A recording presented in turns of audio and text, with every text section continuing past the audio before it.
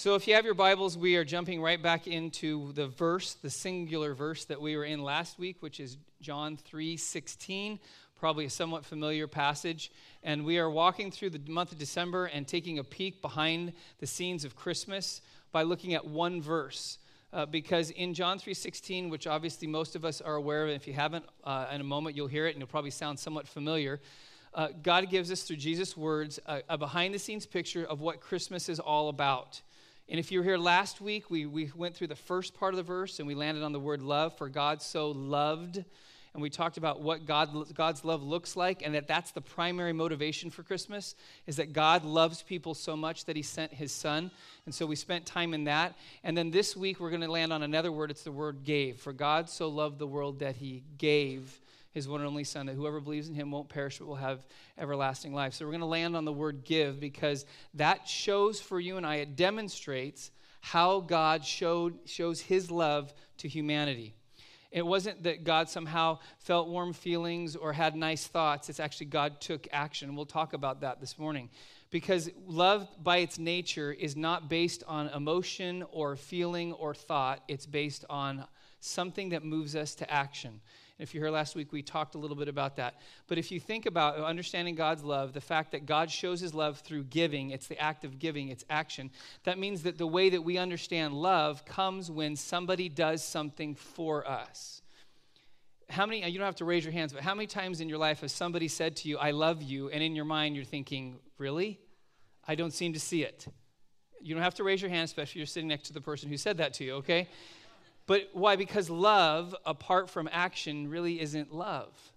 When my grandfather was getting older and he had gotten Parkinson's, and so we had to make the difficult decision to put him into an assisted living and then a convalescent kind of situation to care for him. And so when he went into that, Kim and I would visit him very often. And when we would go and visit him, I would, whatever I could do other than spending time with him, I would clean his hair and comb his hair and do his hair and shave him and different things, whatever we could do just to kind of spend time with him and be with him. And one time in particular, I think I've shared this before, but I was standing, he was sitting in this chair, and I was just kind of brushing his hair, and I just looked down at the top of his head, and this is a man who had profound influence in my life, and so it's hard, but all these emotions are there, and so I said, Grandpa, I just want you to know, we sure love you. And I was feeling like almost welling up in tears. And no, you're waiting for the normal response, which is, I love you too. That's not what he said. In his low, kind of gruff voice, he kind of cleared his throat and he said, prove it. And you're like, oh. Yeah, that wasn't like the warm fuzzies. They went out the window. That was gone in a hurry. And what he was saying is, in his situation was, the way that I know that you love me is when you demonstrate it by your actions. I've never been in the situation that he was at the end of his life, but being in a place when you can't do anything for yourself, you're dependent on everybody else. When somebody says that they love you, what should come along with it is what? The actions to back it up. God obviously is love. He's the definition of love. Therefore, the way he shows his love to us is by his action towards us. And that's what we're going to talk about today, is that God so loved us, the world, that he gave his son, and we'll talk about what that looks like. Before we look at kind of some of the nuances of what it looks like for God to give his son, it's implicit in this understanding, if God gave, there are some things that he didn't do. If he gave his son, which we'll talk about a little bit what that looks like, there's some things that you don't have to understand, that sometimes I think that we kind of level some unfair judgments against God when his demonstration of love is through his giving of his son, shows that he didn't do these things that we say he did. The first thing is this, is God didn't withhold his love. God didn't withhold his love. That means that God loves us so much that he doesn't hold back. And sometimes I think we're convinced that God does hold back. Paul wrote this in Romans 8:32. He says, he who did not spare his own son, but gave him up for us all, how will he not also, along with him, graciously give us all things? God didn't withhold his own son, and we'll talk about what that means. But if he didn't withhold Jesus from us, then there's nothing else that he's going to withhold from us. He's not going to hold back. We've been singing a song over the last few weeks, and some of you heard the song. It's called Pieces, and the whole context of the song is describing God's love. And the chorus talks about how God doesn't give his heart in pieces. He doesn't give us sections or a percentage or a little bit at a time. He gives us all of his heart. And then the second part of the chorus, it says, God doesn't hide himself to tease us. And it seems like in a worship song, you're talking about God being a tease. The context is this. So many times we perceive that God's playing games with our life. That he's playing kind of hide and seek, and he's showing up every once in a while, and then he's backing off, and he's kind of playing games with us because, like, if he was really good and he was really God, then he would always be where I want him to be, when he's supposed to be there, and doing what I want him to do. And when he's not, we think, okay, God, why are you playing games with me?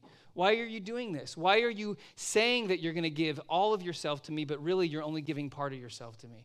You're not investing all of who you are. Christmas demonstrates God was all in with us. It wasn't plan B. It wasn't the second option. It was plan A. This is how he would demonstrate his love. And the reason that it's so important for you and I to understand that, because to say that God plays games is to say that God really is a hypocrite. That God says one thing and then he does another. And this is important because in the nature of God, he can't be a hypocrite because he's genuine and real and authentic, and he is love. But sometimes we wouldn't say the word, but we accuse him of that. He's playing with us. In fact, God so reacts strongly against that concept of pretending. In fact, the word hypocrite, it's a Greek word that described an actor who would put a mask on and would portray a role that was different than who they truly were in real life. That God reacted so strongly. If you read through the first or 5, 6, and 7 of Matthew, Jesus uses the term over and over again, hypocrite, which they knew what that meant. And he was describing the religious leaders of his day. And he obviously said a lot against hypocrisy because it was against the nature of God. And then if you get to Acts, and you get to Acts chapter 5, there's a whole nother wild story that's still trying to get your brain around. The early church starts, and they're so committed to each other and what God's doing that people are going out and selling their land, and they take the money and they lay it at the apostles' feet, and the apostles would distribute it to people who had need. And it said they actually was a season in the church where nobody had need at all. And then you get to Acts chapter 5, and there's a couple named Ananias and Sapphira. If you've heard of them, you don't want to pattern your life after them because they did the same thing. They went and sold the land, and nowhere does it say in the scriptures that you were supposed to give all of the money to the apostles, but people happen to be doing that. But they obviously wanted to make it look like they were being super generous, so they gave a portion to the apostles, but they kept back some for themselves, making it look like they were giving all of it. And if you read through the story, Ananias comes in, and he dies, and then Sapphira comes in, and she dies. What an encouraging way to encourage people to come to church, right? What in the world was going on there? Was God just randomly deciding to take people's lives? No, part of that was that Jesus had spent so much time trying to root out the hypocrisy that had embedded itself in his people that when this thing called the church started, God says, oh no, we're not doing that. We are not going back to the way Israel's lived for all this time as hypocrites. We're gonna weed that out. And because it's so against God's nature to be a hypocrite, he took the lives of two people to prevent his church from going down the same road. Now, I share that because you and I need to understand God is not playing games with your life. God knows what he's doing. And God's love compels him to not withhold anything from us, to give himself fully to us. That means he's not holding back. He's not hiding. He's not coming to us at a little at a time. He's given all of who he is through his son, which leads to the second thing. And that means that God also, he didn't withhold his love and he didn't remain passive with his love. If he was willing to give his son, that means God is not absent. God is not indifferent to what we're going through. God is actually driven by his love on our behalf in our lives. 1 John chapter 4, verse 9. This is how God showed his love among us. He sent his one and only son into the world that we might live through him. So just think about this for a moment. One of the things we need to do is just let some things settle in, and I'll talk more about this in a little bit of why it's so important. But God could easily have had this concept, which is, I'm going to create humanity. Good enough. I'm going to set the wheels in motion. I'm going to let creation kind of come to this place of being birthed, and then I'm just going to kind of step back and not really move because they're going to mess themselves up, and why is it my problem? I gave them life. They're going to have to figure it out on their own, and he could have just stepped back, but he didn't. He didn't remain passive. In fact, most of us are familiar with the story of the Good Samaritan. And in the story of the Good Samaritan, we know Jesus uses the analogy of a Samaritan to school the Jews on what it means to love your neighbor. And they didn't like that because Samaritans were half-breeds. But Jesus describes a story of a man who is going along a road, and robbers, they stole from him, they beat him up, they left him for dead. And as the religious people went by one. None of them stopped to help him. They remained what? Indifferent and passive towards his suffering.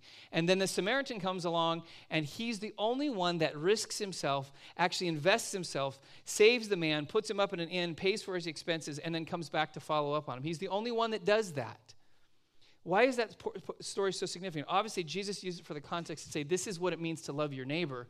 But you know who the Samaritan really is in that story? It's God himself.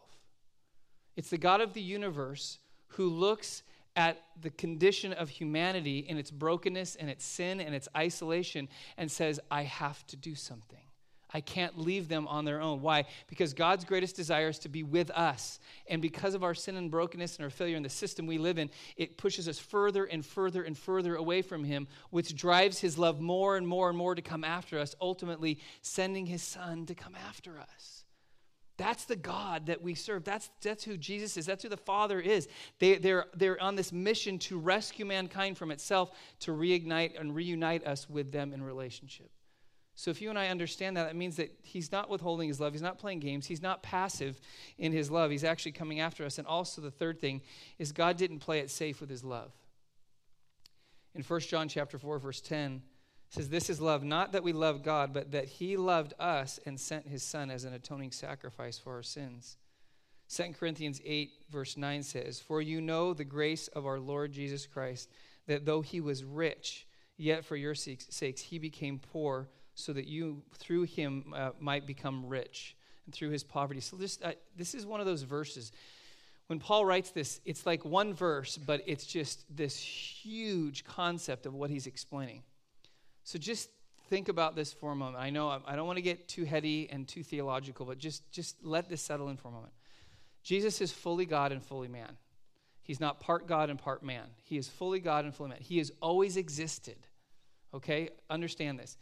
He's plan A. He knows what's supposed to happen. The Father sending Jesus into the world so that he can live the perfect life. He can die sacrificing for our sin. He can raise from the dead to conquer death so we can be with God. That's kind of the concept. But I want you to think about this for a moment. He is the God of the universe who has no limits. No limits. He has, in fact, what we can understand, the Bible talks about this thing. It doesn't use the term, but we use the term to describe it, called the Trinity. The Father, Son, and Holy Spirit. Not three different gods, but one God in three persons. So understanding that the Godhead is what we would call it, Father, Son, and Holy Spirit, doesn't have a physical reality attached to it. Doesn't have a physical body that's a part of the equation. But Jesus, with the Father's sending him, decides in his divinity to intentionally limit himself on our behalf. This is what's crazy. The God of the universe has no limitation to him, makes a decision in one moment to be found contained in the body of a baby. Just anybody claustrophobic in this room? That's claustrophobia. Can you imagine not having any limitations whatsoever? And you intentionally choosing to limit yourself to what it means to be human. I mean, that's crazy. And from what we can understand, that means because Jesus lived a life as a human, although he was fully God, and then he died. And when he rose from the dead, what did Jesus have? He had what we would call a resurrected body. That means that there is a resurrected body attached to God. This wasn't just some little hocus pocus for 35 years. Jesus came and did his thing, went back, and everything's the same. No. We will experience the resurrection like Jesus experienced it, which means Jesus has a resurrected body. That means God has a body now. Is that crazy? He's chose that to be a part of who he is. Why? Because he did it on our behalf. He became poor so that we could become rich. Now, some of you think, man, that's way too heady for me, okay?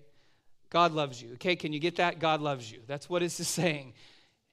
Just let that settle in, because as we move on, this is when we'll get to the end. This is one of those things where it's not like, okay, here's the 3 things you need to go out and do in serving Jesus. This is just listen to how much God loves us, and then begin to realize when we understand the depth of God's love, it changes the way we live our lives. We don't change it. It just changes us because of our understanding of who he is. So what did God give us, or who did God give us? We'll talk more about Jesus next week, but God didn't do these things, but what did he give? What did he give us? There's 4 things I want to highlight, and they all kind of come off of a word that is embedded in this verse, which when it says, for God so loved the world that he gave his one and only, or his only begotten, is another term. It's the Greek word monogenes, which means basically the one and only. And we'll unpack that. That really describes who Jesus is. And that, with understanding that word, will help us to understand exactly what God gave us. It isn't just a little nativity scene and, everybody's well-behaved and, around the manger. And that's kind of the picture of Christmas. What in that moment, what was happening? What was happening in that? What was God doing for humanity? The first thing is this. Obviously, we're talking about Jesus, but God did give us his most unique. So the concept of only begotten means that Jesus is one of a kind.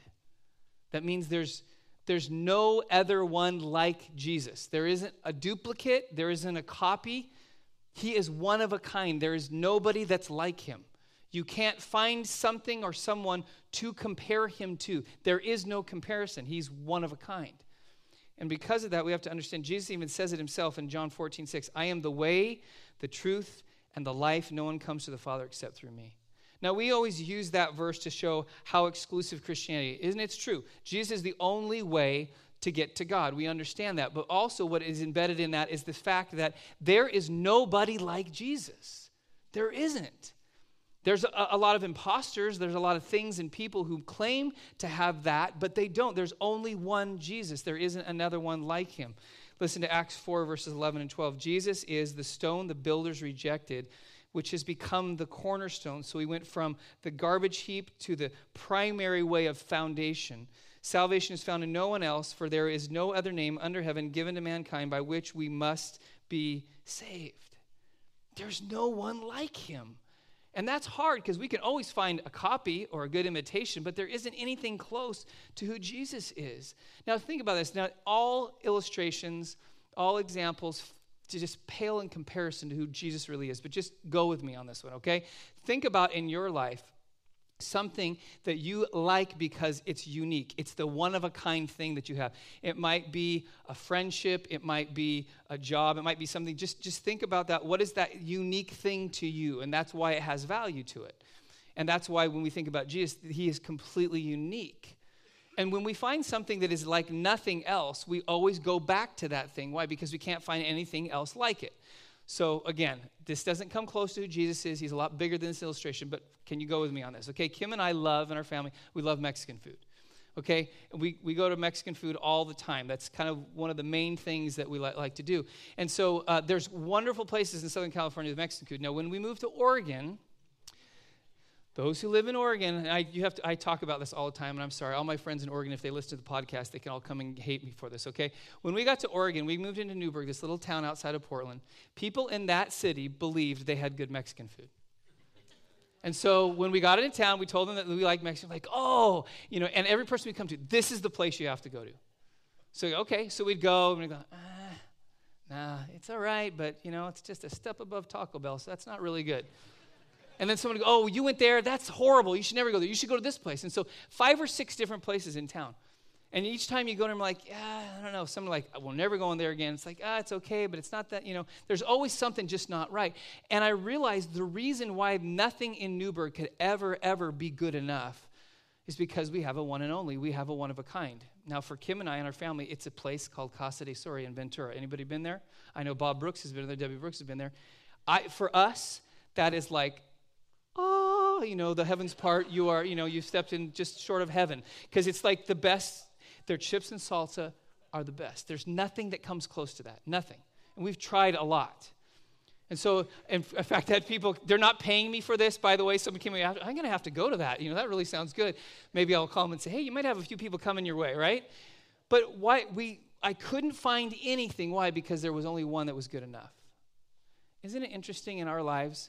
When we come to know Jesus, there's this amazing experience like, wow, he isn't like anybody else. And then suddenly we get tempted. Maybe there's something better. So we wander off only to find out, that's not any good. And then we come back to Jesus. Oh, that's why I came to him. That's what it's like. It's this, he's so unique. There's no one like him. So that saves us from having to wander to find something better than Jesus. You can't find anything better than Jesus. He is the ultimate. So then the second thing, he not only gives us his most unique, but the Father also gives us his most loved. So Jesus and the Father have this amazing relationship, this incredible relationship. In fact, it's described in John chapter 1, verse 18. It says, "No one has ever seen God, but the one and the only Son, who himself is God, is in the closest relationship with the Father, has made him known." The Father and the Son have this bond. In fact, we'll look at this moment. The Bible actually uses the term one. It's the same concept that's used to describe marriage, that bond, oneness. In John 3:36 says, "The Father loves the Son and has placed everything in his hands." There's this incredible that the Father's entrusted everything to Jesus because of the depth of the relationship. John 10:30, "I and the Father are one," Jesus said. There's this deep bond. Why is that so significant? Because when you give away the closest thing to you, it's difficult and painful. It's one thing to give away something that is not important to you, is not close to you, is not loved. It's very difficult to give away something that is the most dear and closest thing to you, the person. And the reason that's so significant is because when we're in relationship, one of the most difficult parts of relationship when we're in love or we love somebody is being apart. It's isolation. It's the sting that we feel in humanity. That's why Jesus has come and lived and died and rose from the dead. Why? Because apart from what Jesus did, we are isolated from God forever. And we don't deal well with isolation. So in God giving his Son, giving Jesus, what has to happen in order for us to truly be saved is that Jesus has to take on the sin of all humanity for all time in one moment on the cross. And in order for that to be accomplished, also this thing called separation has to happen. That on the cross, Jesus, because of the sin, not his own sin, he was perfect, but because of our sin, the Father had to turn away. The Father, in that moment, that almost felt, for Jesus, obviously, in the scope of eternity, this was significant that the Father and the Son are one, but in that moment, the Father has to turn away. And this is what's described in Mark 15, verse 34. It says, "At 3 p.m, Jesus cried out in a loud voice, 'Eloi, Eloi, lama sabachthani,' which means, my God, why have you forsaken me?" Just, can you imagine what that would be like? The person who is the closest to the deepest bond in a moment, and it doesn't feel like a moment, it feels like an eternity, has to completely disconnect themselves from you in that moment. That the pain that must feel like, that isolation. But that's what God was willing to do, and that's what Jesus obviously willingly did for us on our behalf. What is it like to take somebody that you love deeply and let them go and be isolated from them? I had thought about this as I was just thinking through this concept and this word, and what does that mean? And I can't even come close. I can't come close to understanding what the Father and the Son had to experience in that. I can get a glimpse because I have a son. And it would be similar, but not even close to, but similar, if Jordan came to me one day and said, "Dad, there are people who are dying in Syria and Iraq at the hands of ISIS, and they need help. And apart from someone going and doing something to help them, they are going to perish. I want to go." And I would say, "Okay, son, I believe you should go. And I'm going to fund you and I'm going to support you, but I'm going to have to let you go." Now, we've seen in the news what happens to aid workers who go into Iraq and Syria these days. They end up on the internet being killed by ISIS. So pretty much it's a death wish. It's a one-way ticket to what? Not ever coming back. So I was thinking this, like, what if Jordan came to me? What if that was the only way? Would I be willing to risk the isolation from my son? And for a moment, I think I felt one iota of what the Father felt when the Son was separated from him. See, understand, this is the context of love. God loves us so much that he would be willing, and the Son would be willing, to experience that kind of isolation. Why? Because he loved us so much, to take on our sin. So he's the most unique. He's also the most loved. And then the third thing, God gave us his most valuable. Jesus is the Father's greatest gift. Matthew chapter 3, verses 16 and 17, it says, "As soon as Jesus was baptized, he went up out of the water, and at the moment heaven was open, and he saw the Spirit of God descending like a dove and alighting on him. A voice from heaven said, 'This is my Son, whom I love, with whom I am well pleased,' or pleasured, or happy, or satisfied." Why is that so significant? This is the Father looking down on the Son and saying, this is my most valuable. This is my most precious. This is the one in whom I am pleased. The reason that's so significant is I think that's embedded in humanity. Every single child longs to have their parents look at them and say, I'm proud of you. All of us do. You may be a grown adult and you look back to days when your parents did that, where you did something right and mom and dad looked at you and said, I'm pleased. To this day, some of you as adults think about the need for that in your life and that never being answered to because mom and dad never said they were proud of you. The Father saying to the Son as a demonstration to everybody, this is my most valuable. This is the one who I take the most pride in. That is so important. Watching Courtney and Jordan play sports, I know in them, and I know I felt it from my dad, one of the things that they want to hear the most is that I thought they did good or Kim thought they did well. Jordan played yesterday in a tournament. It's a bummer they lost. Jordan played a great game. Great game. And I remember at halftime I yelled. He was coming over to the bench. I said, Jordan. And he looked up at me and I gave him, yes, you're doing a great job. And there's a little smirk that came out the side of his mouth because you can't smile when you're on the court, right? Because all the other guys are right there.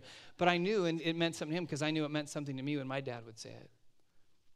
Why? Because I look out on the court, and I talked about this last week. Who do I see when someone's playing basketball? I see Jordan. Who do I see when someone's playing lacrosse? It's Courtney. Why? Because they're my most valuable.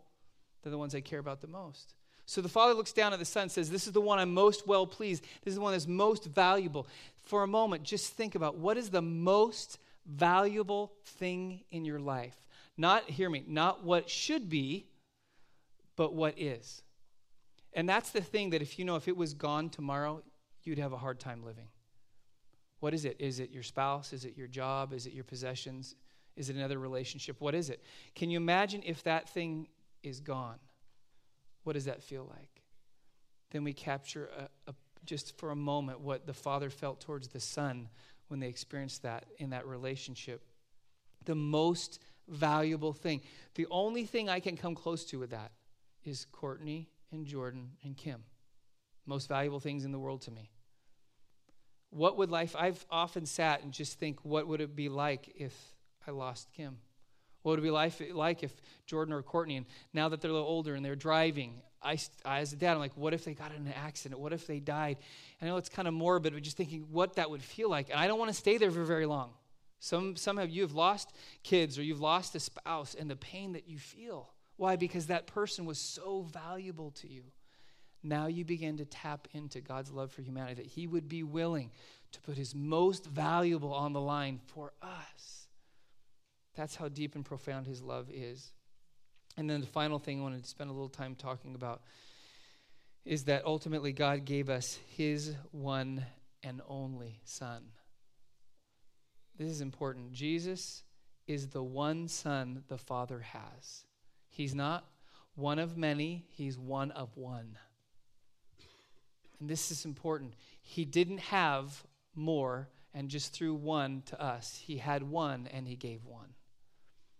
His one and only. Think about that. How much does somebody have to love you to be willing to give the one and only they have of something? That's incredible love. They don't have a backup plan. They don't have another one. They don't have a line of ones they can just keep replacing. They just have one. The Father had one Son in Jesus, and he gave Jesus to us. Think about in our own lives what that looks like. Now, I want to just take a couple minutes. What does that mean? If God only has Jesus and he gives Jesus, what does that mean? Now, again, I don't want to get heady and too theological, but just follow me with this. Jesus was not created. Jesus is God. He has always been, he always will be. So he's not a created being.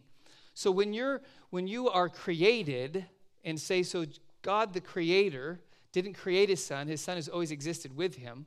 So that means that if you give the one and only non-created thing that you have, you can't replace them with a creation.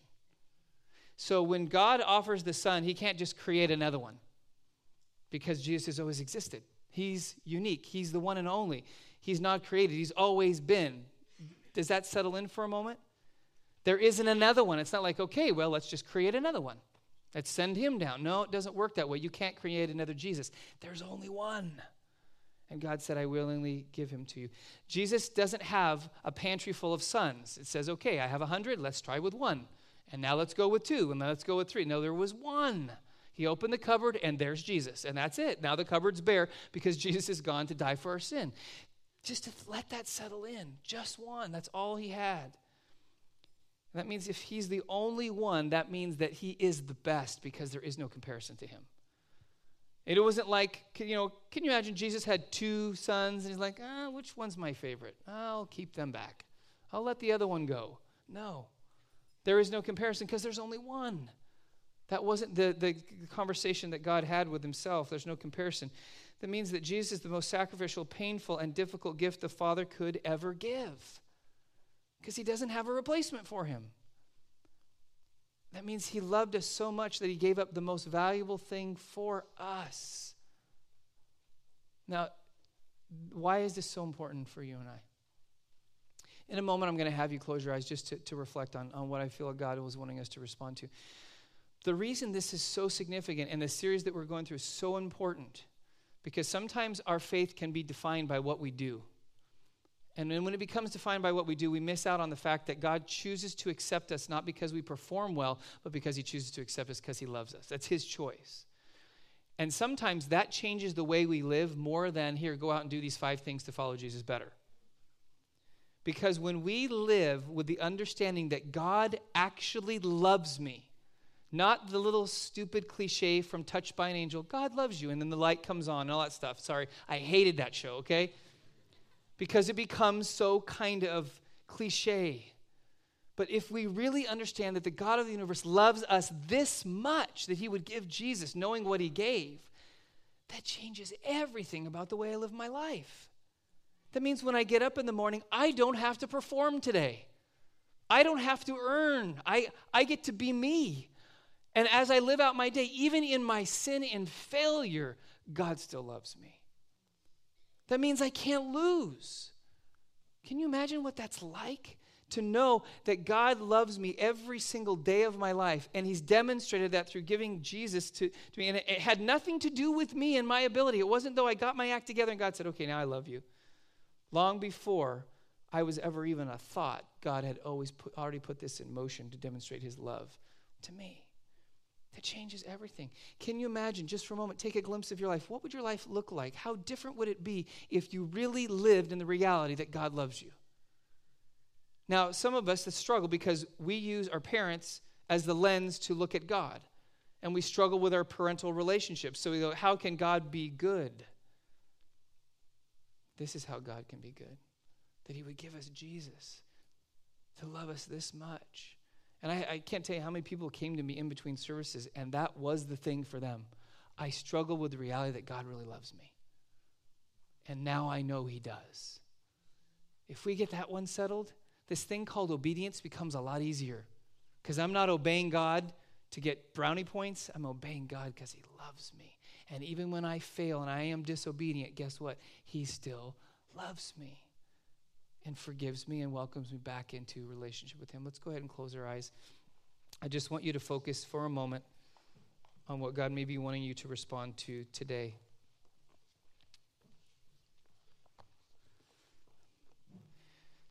So I don't pretend to know the context of your life right now. I don't read minds. I know the Holy Spirit is at work in people's hearts and minds right now. So I know that for some here today that you are here maybe because there was a cute little kid up on stage earlier that brought you here, or maybe a friend invited you, or maybe there's something in you that has drawn you to be here today. But I want you to know that God is wanting to speak very clearly to you. And he's wanting you to hear, maybe for the first time, or maybe for the first time with clarity, I love you. He wants that to settle in on, and he has done all that he has done through Christmas, through Easter, through Good Friday and the crucifixion to demonstrate through Jesus how much he loves you. And that kind of love is not the kind of love that we can just know and then suddenly not respond to. It's the kind of love that causes us to want to respond to. And so if you're here and you've never understood the depth of God's love, that that God loved us so much that he thought of you when Jesus came into the world, and knowing that the only way that you and I would ever be able to be with God in his presence, in a relationship, in the experience what he created us for, was that we had to deal with our sin and brokenness, our desire to be our own God, which continues to isolate us from who God really is. That's why Jesus came, so that in that moment of his death, he took on all our efforts to be our own God, and all our failures and all our brokenness and all the things of our world, all the diseases and all the destruction and all the terrorism, all the hatred and all the things that makes up the world that we've created because we try to be our own God. And in that moment, Jesus took all of it on himself. So once and for all, he crushed it, he forgave it, he paid for it. So that now we can experience what it is to be with God. To follow Jesus means we die to our old way of living. And as Jesus did, we rise to a new life that is now the life that we are created to live. If that's honestly what you desire that new life as you choose to follow Jesus, then you can have that today. And I'm going to ask you to do something simple. You're not going to respond to me. I'm not going to have you stand or raise your hand or even walk forward. I'm going to have you skip all of that and go right to the source. I want you to begin to pray. Prayer is a simple conversation between you and God. And trust me, God hears you. You right now begin to ask God. Tell him, I am done with being my own God and living my own way. I want to experience the fullness of your love through what Jesus has done for me. Just begin to tell him that. And in that, what you're doing is you are making a commitment to no longer live that way you used to live, where you're God, but you are now allowing Jesus to be God over your life and cover you. And then you choose to follow him as you understand the depth of God's love. Before I pray and close, for others that are here, that you may have been walking with Jesus for a long time, but you've slipped back into some old religious patterns, and you've been living under legalism, and you've been striving to be a better person, and you've been judgmental and legalistic even towards others, but you know today something is breaking in you. You are being reminded again that God loves you profoundly and has chosen to accept you and bring you into his family because what Jesus has done for you. And although that might sound cliche and familiar to you, that somewhere in the last 20, 30, 40, 50 years you have forgotten about. And God this Christmas reminds you how much he loves you and desires to be with you. Lord Jesus, we thank you. Thank you that you were willing to live out the will of the Father, that you were willing to come and attach to yourself this human existence and to live that out in a perfect way so that we could see what life's supposed to look like. But then even going to the cross as a perfect sacrifice, not because of your sin, but because of ours, that you were willing to die for us. And then because of your perfection, death could not hold you, because sin had been dealt with and you rose from the dead. And then we get the promise of that kind of reality, a life with you, a death to ourselves, and a resurrection to truly living and truly experiencing God's love. So Lord, let that settle in on us today. Let us live differently. Lord, when we wake up tomorrow morning, would you remind us again how profound your love is in us and for us, so that we begin to see our lives differently. We thank you, Jesus, in your name. Amen.